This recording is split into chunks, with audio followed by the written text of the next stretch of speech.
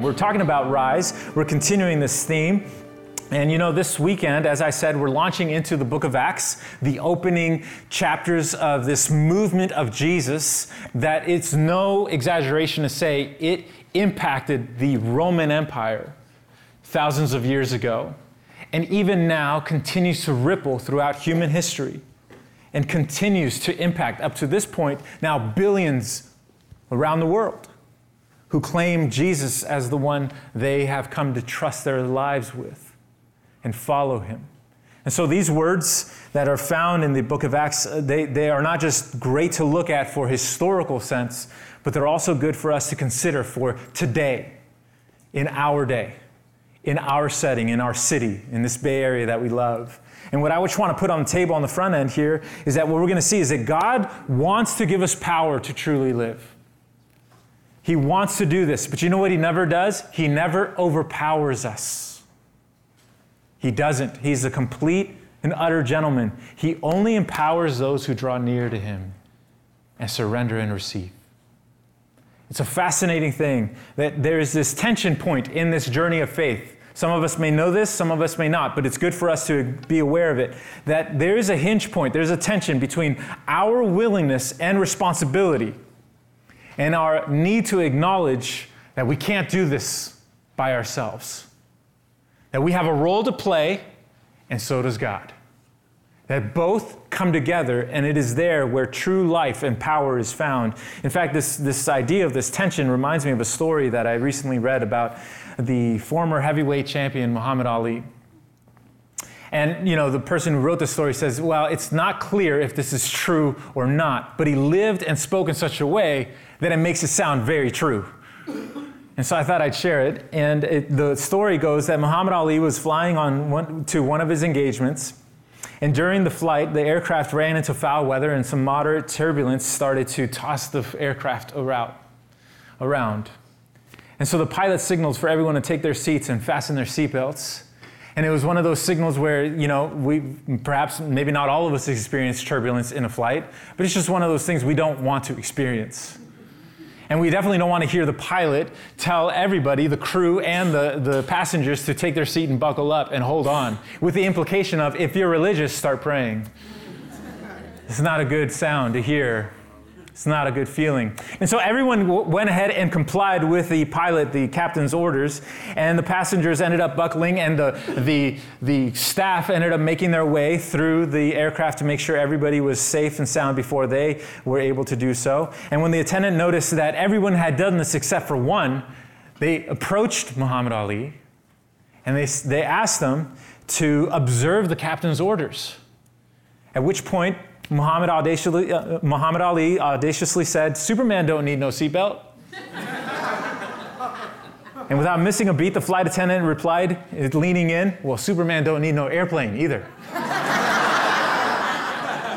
So please buckle up. And the reality is we all want to rise. We all crave it. But I don't know that we all like to admit our need for an airplane. We all like to be going up, but our need to depend on something outside of us, that's a little more challenging.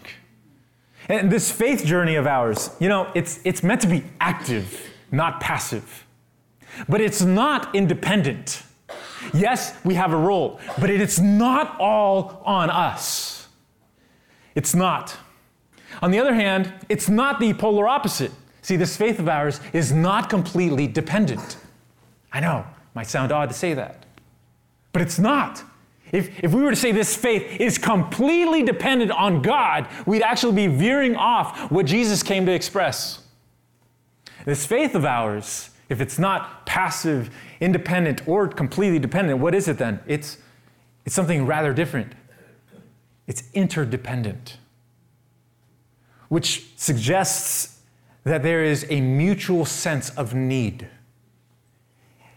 It's an odd thing. It seems wrong to say that God depends on us. But the truth is, God chose to make this movement.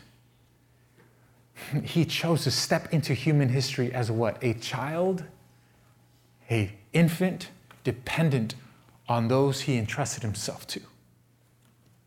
And through his initial years, what did he do? He entrusted his life and his message to the 12 and to those who claimed to follow him. And he made himself vulnerable to the extent of complete betrayal by one of them. Along the way, it seems that Jesus lived this interplay of having a significant role for himself and a not too small role for those who followed him. There was the need for both. In fact, this didn't end with the life of Jesus. It continued through the early life of the church as it rose into human history and made an impact unlike any other movement. Truly, no exaggeration. In fact, if you open up your handout, I'd love for us to explore what I mean by this. In Acts 1, we're told here, Luke is the one who is the author who is writing this, and he says, in the first book, O Theophilus, I've dealt with all that Jesus began to do and teach. The first book is referring to his gospel named after him, the Gospel of Luke. And he's written this account because he has a friend he wants to inform and verify. And this physician, which was what Luke was, took extreme pain to make sure that the details and the historical context and everything around the life of Jesus was accurate. He says, now in the first book, I did that. But in this book, I want you to know that I'm going to do something a little different. Until that day, when he was taken up after he had given commands through the Holy Spirit to the apostles whom he had chosen. This is going to roll out what happened after Jesus ascended and had a word, a command, a directive to those who followed him. He says, now, he presented himself in verse 3, alive to them after his suffering by many proofs, appearing to them during 40 days and speaking about the kingdom of God. You know what Luke is basically saying? He's making it clear that Jesus was alive after death. That the cross was not the end, though it was real. Having resurrected, he appeared to multiple groups, sizes, and gatherings. He allowed himself to be touched, seen, and heard. He had meals with them. He had conversation with them. He walked with them. He sat with them. He was among them, we're told, for a period of 40 days. The many proofs, by the way. It speaks to the conscious effort Jesus undertook to make sure his disciples understood they weren't seeing a ghost or a figment of their imagination or a hallucination. In fact, years later, after this gospel was written, Paul would write to a group of believers in Corinth. And he'd say to them something that I asked him to put this up there. He says, he, being Jesus, was seen by Peter and then by the 12. After that, he was seen by, look at this, more than 500 of his followers at one time. Most of whom are still alive upon me writing these words, though some have died. You know what Paul is basically saying? He's asserting something. He's asserting, listen, this is no myth. This is no fairy tale. This is not something that has become legend that we have now inherited. No, they saw him. Irrefutable proof. Over 500 saw him at one time, which is saying what? It's one thing for one person to have some sort of experience that is altruistic and they see Jesus and they think to themselves, oh, I've seen him, I've experienced him, and they go back. It's a whole nother thing. For 500, same experience, only possible if true. And Paul is saying, in fact, if you doubt my words, you know them. A lot of them are still alive. They'll contradict what I'm saying. So go ask them.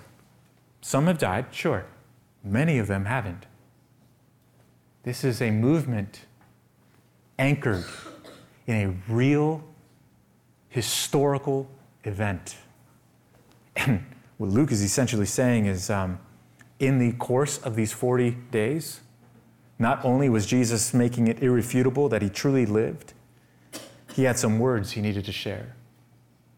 In verse 4, we're told that while staying with them, he ordered them not to depart from Jerusalem, stay here, but to wait for the promise of the Father, which he said, you heard from me, For John baptized with water, but you will be baptized with the Holy Spirit not many days from now. This movement that began with a forerunner, that is John, baptizing people with water, Jesus says, listen, even in the resurrection, you know what this is actually saying? Even on the other side of death, Jesus is singularly focused on carrying out his purpose for which he came. That he is both sober and intentional. Joyous, yes, but he wants to make sure that they are utterly clear on what's going to happen next. And he says, by the way, this promise of the Father, it's something that had been uttered from the very beginning. In fact, John the Baptist, when he started to declare that God was on the move, he started baptizing people in water. That means he immersed them as a symbolic gesture of their decision to follow God, to turn back, to come back to him, to change their ways, to follow him. And he would do this. But John was asked who he actually was, and he said this. I asked him to put this up there in the original letter of Luke, the first one. He says, John answered them all saying, I baptize you with water, but he who is mightier than I is coming, the strap of whose sandals I'm not worthy to untie, but he will baptize you with the Holy Spirit and fire. There's something of the fire is promised is the symbolic nature of God's Spirit. That is something will fill your soul that will both warm you and empower you. And it's in many ways, it's the idea of the fact that material substance can never cleanse immaterial reality. That we have something in us that is very material, but we also have something in us that is not. And though John's waters were meant to declare something of an intention, Jesus' Spirit was meant to fulfill that desire. It's hard to overstate how significant Jesus' death, burial, and resurrection was and continues to be. It was the way by which Jesus said, now that I have done this, now your soul can be renewed. And God can, there's something of the human condition that can be addressed. And there's something within you can awaken now. This is the promise of the Father. So in verse 6, we're told, when they had come together, they asked him, Lord, will you at this time restore the kingdom to Israel? Is this what you're doing? Will you at this time be able to break off the shackles of Rome with your military might? Will you be able to raise up an army? Will you be able to institute a political government that's surrounded around you and your kingship? Now that you have overcome death itself, can you truly give us freedom here? Can you do it? Is this a time that you're going to rise Israel to the top of all of human existence and give us what we long for? And Jesus, it's almost as if he says, first of all, what you're saying has some measure of truth. Yes. On the other hand, he said in verse 7, it's not for you to know the times or seasons that the Father has fixed by his own authority. They were under the impression that Jesus' movement began and ended with the rise of Israel. And Jesus was trying to say, no. My movement begins in Israel, but it goes throughout all of humanity. And it's not limited to one tribe, to one nation, to one people group. No, it's not. And it's not like every other movement in history where the one who is oppressed rises up in power only to become the oppressor. That's not going to happen here. This is far different. And you know what he does? He seeks to stretch out the horizon of what they see. And he wants to expand their perspective. He says, you're not going to fully understand this, but one thing you will understand. You must understand. In verse 8, you read it. He says, but you will receive power when the Holy Spirit has come upon you. And you will be my witnesses in Jerusalem and in all Judea and Samaria and to the end of the earth. It's almost as if Jesus is saying, you have a role to play here. And the role will be to become a witness. That is, you will testify to what will happen in you and through you. You will tell others about me. This is not a movement limited to a one region, what many have thought as the center of the world. It will not be limited there. No. This is a movement that will impact, listen, it will impact locally the city of Jerusalem. Then it will go regionally to Samaria. Then we'll go nationally to all those who live in this part of the world. You know what's going to happen? It's going to then spread and it's going to sprout. It's going to move throughout all of human history. It's going to impact everywhere to the ends of the earth. That is what I'm doing, and you have a role to play. You're going to step into that. You're going to create that. And how are you going to do it? You're going to do it because you're going to receive power when the Holy Spirit comes upon you. This word, power. You know, they expected something physically happening. He was speaking to something naturally, supernaturally happening, which means what? It required spiritual power. And that word power, it's... in the Greek, it's the word dunamis. It's what we get the word dynamite from. It has this sense of catalytic, explosive strength. And it literally means strength, power, ability. It means, listen, inherent power residing in a thing by virtue of its nature. That means it's self-sustaining, self-generating, self-renewing power. It's unlike anything else. This is what Jesus is saying. It's power of performing miracles. It's the moral power and excellence of soul, the power and influence which belongs to the rich and the wealthy. It's power of resources arising from the multitude of numbers when there is a movement of people that creates and generates a degree of power. It's power consisting of rising armies, forces, and hosts of political strength. He says to them, this is the equivalent of that, but it's so different because this is meant to be a movement not locked into one place or region. In fact, many believe verse 8 was the first place Jesus made it clear what the mission of the early church was. This would be the original mission statement. Here's why we are gathering.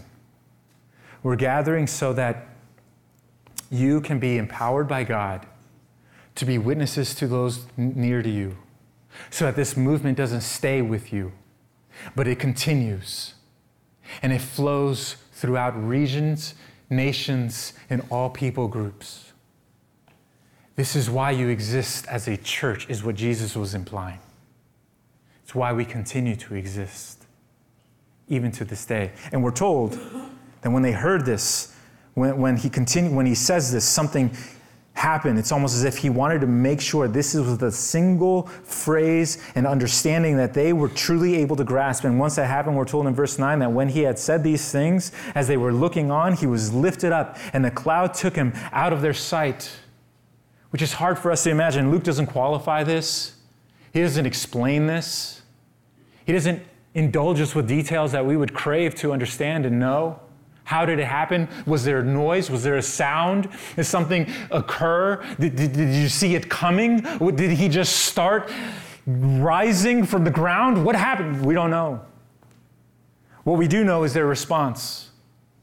Because as this is happening in Jesus, we're told that while they were gazing into heaven as he went, behold, two men stood by them in white robes.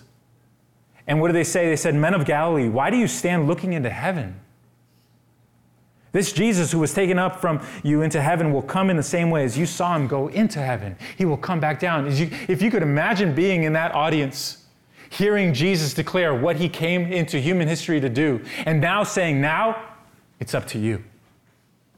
And as he says this, I entrust this movement to you. You have a role to play and you need to step into it. He is removed from their presence. We are astounded when we see those special effects in movies, right? It's like, whoa, that CGI is cool. Can you imagine seeing it in the flesh? They did what we would do. We would want to soak every moment in. We would want to make sure nothing distracted us. We want to make sure this is real. There's no words to describe it. I just want to sit in it. And as they're doing this, we're told that these men in white robes, which is another illusion, it's a way of insinuating these were messengers sent from God. These were angelic beings. They tap them, they get their attention, and say, what are you doing looking up there? You have so much to do down here. And don't you know he's going to come back the way he left? No, but you, it's time to get moving. I know it's stunning, but you have no idea what's coming, do you? You have no idea what's going to happen to you. Oh, you're in for the ride of your life. But you got to get going. Don't get stuck here. It's great, but greater are the things you're going to do. That's what Jesus had said to his disciples. You see it. It's actually one of those accounts. It's worth revisiting. But I think it also has something to say to us here today. If this happened 2,000 years ago, perhaps it has something to inform in 2019 to those who are living in San Francisco, to those who are gathered in this church community and in many churches throughout the Bay Area. Perhaps there's something that God continues to want to do in his movement of people that he has chosen to depend on. I just want to have us wrestle with a couple things. See, firstly, I'd like us to begin with this, that his power, you know what this tells us? His power in our lives is God-given, not self-produced. And that there is nothing we can do to manufacture God's power in our lives, religious or not. There is no action that is able to trigger or create or come into being the very thing God longs to give us. There's nothing we can do that is able to create this. This is something that is God-given. And when we talk about power, today we think about power for what it does, for what it's capable of accomplishing. In Jesus' day, he chose to focus on something far deeper. He chose to focus not on what it does, but who it transforms us into. It wasn't a matter of, you will receive power, and then all of a sudden you will be able to do these things. No, you will receive power, and who you are will transform.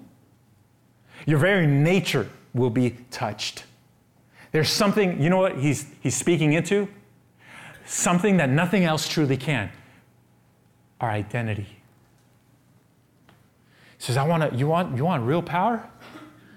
Let's speak about who you are. Because listen, we have to know this. What we do always flows out of who we are. Or who we think we are. We can fight it all we want, but who we are decides. And Jesus was wanting to give them a transformational experience with his own divine nature. It spoke to their identity, the core of what it is to be a human being. In his book, Making Sense of God, Tim Keller explained something. See, identity, he said, and he didn't create this, but he wrote this so clearly, I thought I'd want to share it. He says, identity is made up of at the very least, two things. One is a sense of self. That is a knowledge and understanding of what inside of us does not change depending on situation to situation. There is something within us we're all aware of. It is the same no matter what circumstances we find ourselves in. That is a part of knowing what our identity is. He says, but the second part is actually having a sense of self-worth. That is a healthy self-regard. If identity begins with knowing who we are no matter where we are, identity ends with loving who we are no matter where we are. And it's at that second one that we find a lot of ourselves struggling. And in the traditional sense, identity was formed by finding the role or discovering the role society said we need to play. Traditionally speaking, society had an enormous, whether that was made up of one's immediate family or one's community or one's larger setting. In history, society determined, it was externally determined what a role could be that somebody could step into. And the way they operated in that role gave them a sense of worth and value. If they performed in a self-sacrificial manner, they received honor. This is why classical films and classical books actually speak of the honor given to those who step into danger self-sacrificially and fulfill the role that society needs them to fulfill. It's a heroic narrative. And that is the traditional sense. The problem with the traditional way is that it can lock people into their station in life without any real opportunity to move outside of what many times they were once born into. And so we had movements not too long ago fighting for freedom and equality and the capacity to decide for oneself what one wanted to do and who one is. In fact, we live in a region of our country in San Francisco where this is a quality that is widely celebrated. And it's one of the things it's admired for. On the other hand, if that was the traditional sense of creating an identity, the modern sense has gone the polar opposite direction. Because the modern sense of deciding who we are is to look within oneself. And when we look within ourselves, we will discover the core of who we are. And then when we discover that, we are then instructed or encouraged truly by culture today to affirm what we discover. And we are to self-affirm and self-love ourselves into a place of knowing who we are, loving who we are, and living out of that place. If the traditional way elevated society above the individual, the modern way has elevated the individual above every other source of authority. And we would think, well, that's good, isn't it? The problem is that with the modern form of identity formation, if we look within and we're honest about it, what we will see is a sea of contradicting desires. We will see a sea of contradicting ambitions and feelings and opposing views. The question that will inevitably rise to the surface is, which one of these inclinations am I? Which one of these desires actually addresses who I am at my core? Which one of these qualities and characteristics, what is it? Which one? Is it my ethnicity? Is it my education? Is it my position in life? Is it my money? Is it my resources? Is it my desires? Is it my attractions? What is it? Which one ultimately sums up the core of who I am? And if after navigating through that confusing route of discovering who we are within, we have to then affirm ourselves, then at best, that is stressful. At worst, that can become extremely volatile. Because who of us here has not started out our week on a Monday morning feeling very good and very strong, and by Tuesday, we want it to be Friday so badly? And some of us, we get out of bed and we do our routine, we're feeling good, and we're feeling sharp. We get into the office only to feel like, oh no, I want to go back home. I feel sick right now, or this is actually not good for me. How many of us have had feelings that fluctuate like a feather in the wind? Emotions and mood swings. See, if the traditional is beholden to external opinions, then the modern is beholden to internal turmoil. And that is one wild ride that only leads to frustration, insecurity on both ends. Except for those who choose to follow Jesus. See, with Christ, we actually have a different position. See, when we follow Jesus and we receive the Spirit of Jesus within us, you know what we discover? We discover that something inside of us starts to be ignited. We discover that our soul starts to step into who we were created to be.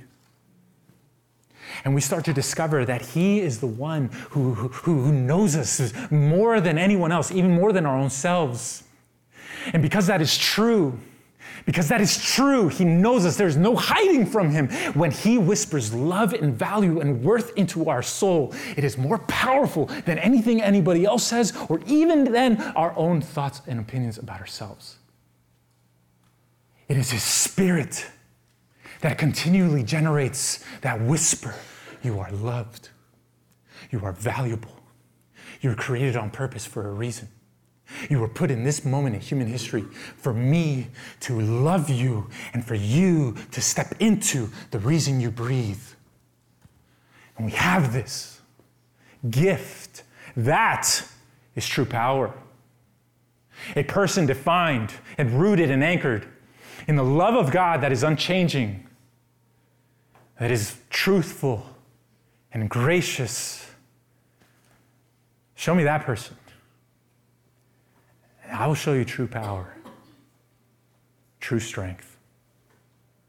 They are able to move and operate. You see, power from God, you know what? It's received. It can never be earned. And if that's true, if that is what Jesus was speaking to, you will receive power from the Holy Spirit when it inserts itself, renews your soul, awakens you to the love of God, and speaks continually day by day. It starts to incline you toward what is better, what is best, what is true, what is lovely, what is pure, what is honorable, what is worthy of praise. When that starts to generate itself within your soul and you start to hear the voice, that sometimes bothersome voice that pulls you out of whatever it is you think defines you ultimately, and you start to become defined by the love of God, then Jesus says you have received true power, heavenly divine power. And if that's the case, you know what it does? It automatically starts to catalyze. This is our second thought. His power catalyzes movement and action. It was never meant to be about stagnation and observation. This was never, by the way, not a knock against reflection, meditation, and thinking long thoughts. Those are all good things. There's a time for that. There's a season for that. Some of us, we must come and we just need to sit and receive the reality that God loves us, that Jesus died on the cross for us, and he resurrected and he gives life and hope and promises to us, and that we have intrinsic worth, not because of what we do, but because of what Jesus did. That is a good season to be in, but over time, there will be a tipping point where then he will say, all right, you understand now? It's time to move. We want to bask in it. He says, all right, there's a lot to do. There's a lot for you to do. And what does that mean? What does it mean to step into the activity of this faith? Well, firstly, it means that we then step into good works, empowered to fulfill good works, a life filled with good deeds, life-giving acts, that we're the ones who are given divine strength to improve the lives of those around us, that is why he has empowered us. That we're the ones who are able to perform. Listen, those who follow Jesus and call on his name and draw from his spirit of life within oneself, we are the ones who are supposed to be able to step into excellent acts. That we are, in many ways, we're supposed to be the best or aim for it. Why? Because something within us is alive. And it's powerful and it's strong. And so when we step into our jobs, we're supposed to do it excellently, no longer because of what somebody might see and affirm us, or because our people around us might pat us on the back or applaud us. No, but because we have come to know the one who lives and loves and knows and blesses and strengthens. And he is the one generating this. And it flows through who we are. If good works are meant to define who we are, come from who we are, then you know what also? Good words. Good words. Good words about whom? About us? I want to tell you how good I am. Some of us, we have too easy of a time saying that. Others of us, it's really hard. We're supposed to say good words about God. We're supposed to be the ones who speak about his goodness. That if he is moving in our soul, we're the ones who are supposed to be witnesses. You know what?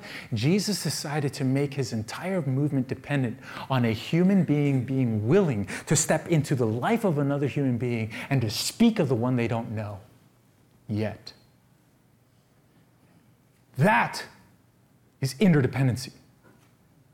And Jesus says, you're supposed to be the ones who speak of God's goodness, what he has touched in your life. We're the ones. We're not supposed to in any way take credit for anything that actually is. We can say, you know what, I'm the one who did it. No. It's actually, let me tell you about the one who has touched my soul with love that just doesn't quit on me. And when I fail, he doesn't fail me. And I want to tell you about the one who has mercy. He gives me mercy every morning, no matter how dark or bad or broken things might be. His grace is there. It's there. And it seems to not be tied to my performance. He seems to chase me down sometimes. Sometimes he hugs me and holds me. He's the one who whispers into my heart and he lifts me up. I want to tell you about him. I want to tell you about the one who is so good. He's better than your imagination, your desires, or your cravings. He is better than what you could even think. And I want you to come to know him. Now, you may not say it that way, but that is what we're supposed to say.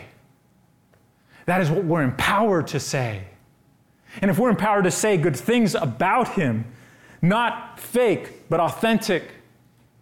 Not pretentious, but humble. And we're empowered to empower others. We're the ones who are able to step into other people's lives and say, listen, what you do doesn't define your worth. Who you think you are doesn't define your worth. I want you to know that there is a God who loves you, and that's what defines your worth. I want you to know that there's intrinsic value in your life because you're breathing. You have a soul. I want you to know He sees your pain, but that pain need not define you. I want you to know there is a future that is better than your past.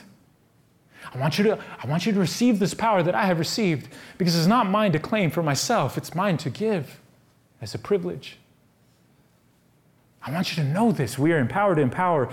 And when we are also, you know what? We're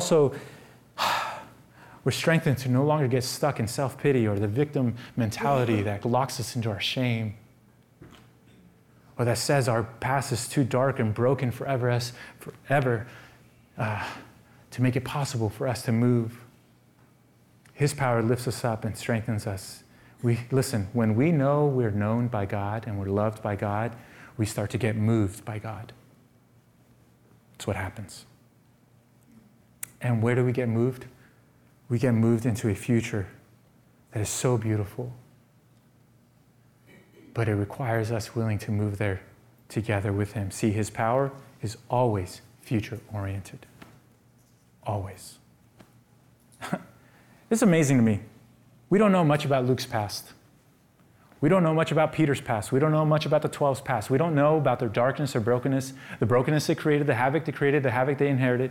We don't know about the pain that they received. We don't know about the pain that they had created in somebody else's life. We don't know about their baggage. To an extent, we know very little compared to modern-day biographies.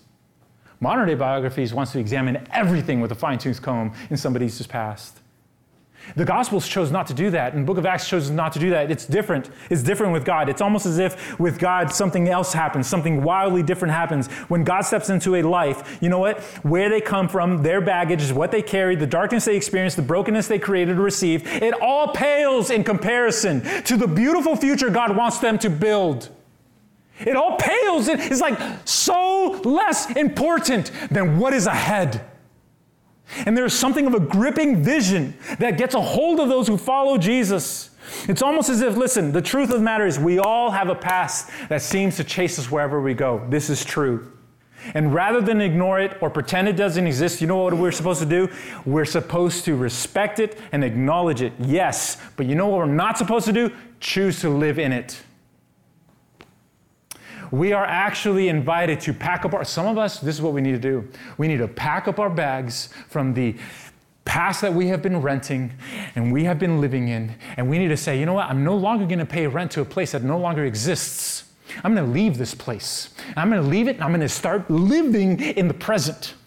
I'm going to live in today, right now, today. This is the day I have. This is the day you have made, the Lord. The Lord has made it, and it is good. This is what the psalmist says. Today, I will live in today. And what will I do in today? In today, I will call on the power of God, the Spirit that is able to renew my soul and pick me up and restore me and confirm me and strengthen me. I will call on Him, and I will build a better future. I will build a better future with my present. And I will call on God to give me the strength I need and the power I need to do it. It's time. Today is the day. I'm leaving my past, not ignoring it, not pretending it doesn't exist. I'm going to respect it. Fine. Day will come when I'm no longer living there. And day will come when I will be able to look back and I will see something different. We will start building a future. You know what? A future we become grateful for. A future our spouses become grateful for. A future our children will be blessed by. And generations from now, there may be people remembering us, you know what? Not for our darkness or brokenness, weaknesses or failures. They will remember us for the decision we made. We said, I'm going to build a better future. I'm going to call on God, and I'm going to ask you to help me rise, and I'm going to let Him rise within my soul. And every step I take, it's a step empowered by you. And the biggest decision we can make is say, I want to get on that plane. I want you to lift me up, God. I want you to break me out of this place where I think my past means I can't go forward. Or because I have darkness, it means your light can't shine. I want to receive your power. I want it to rise within me. I want to impact my family. I want to impact my neighborhood and my city. And I want people to talk about what you chose to do through me when I'm no longer here. Oh, Lord, may that be the case.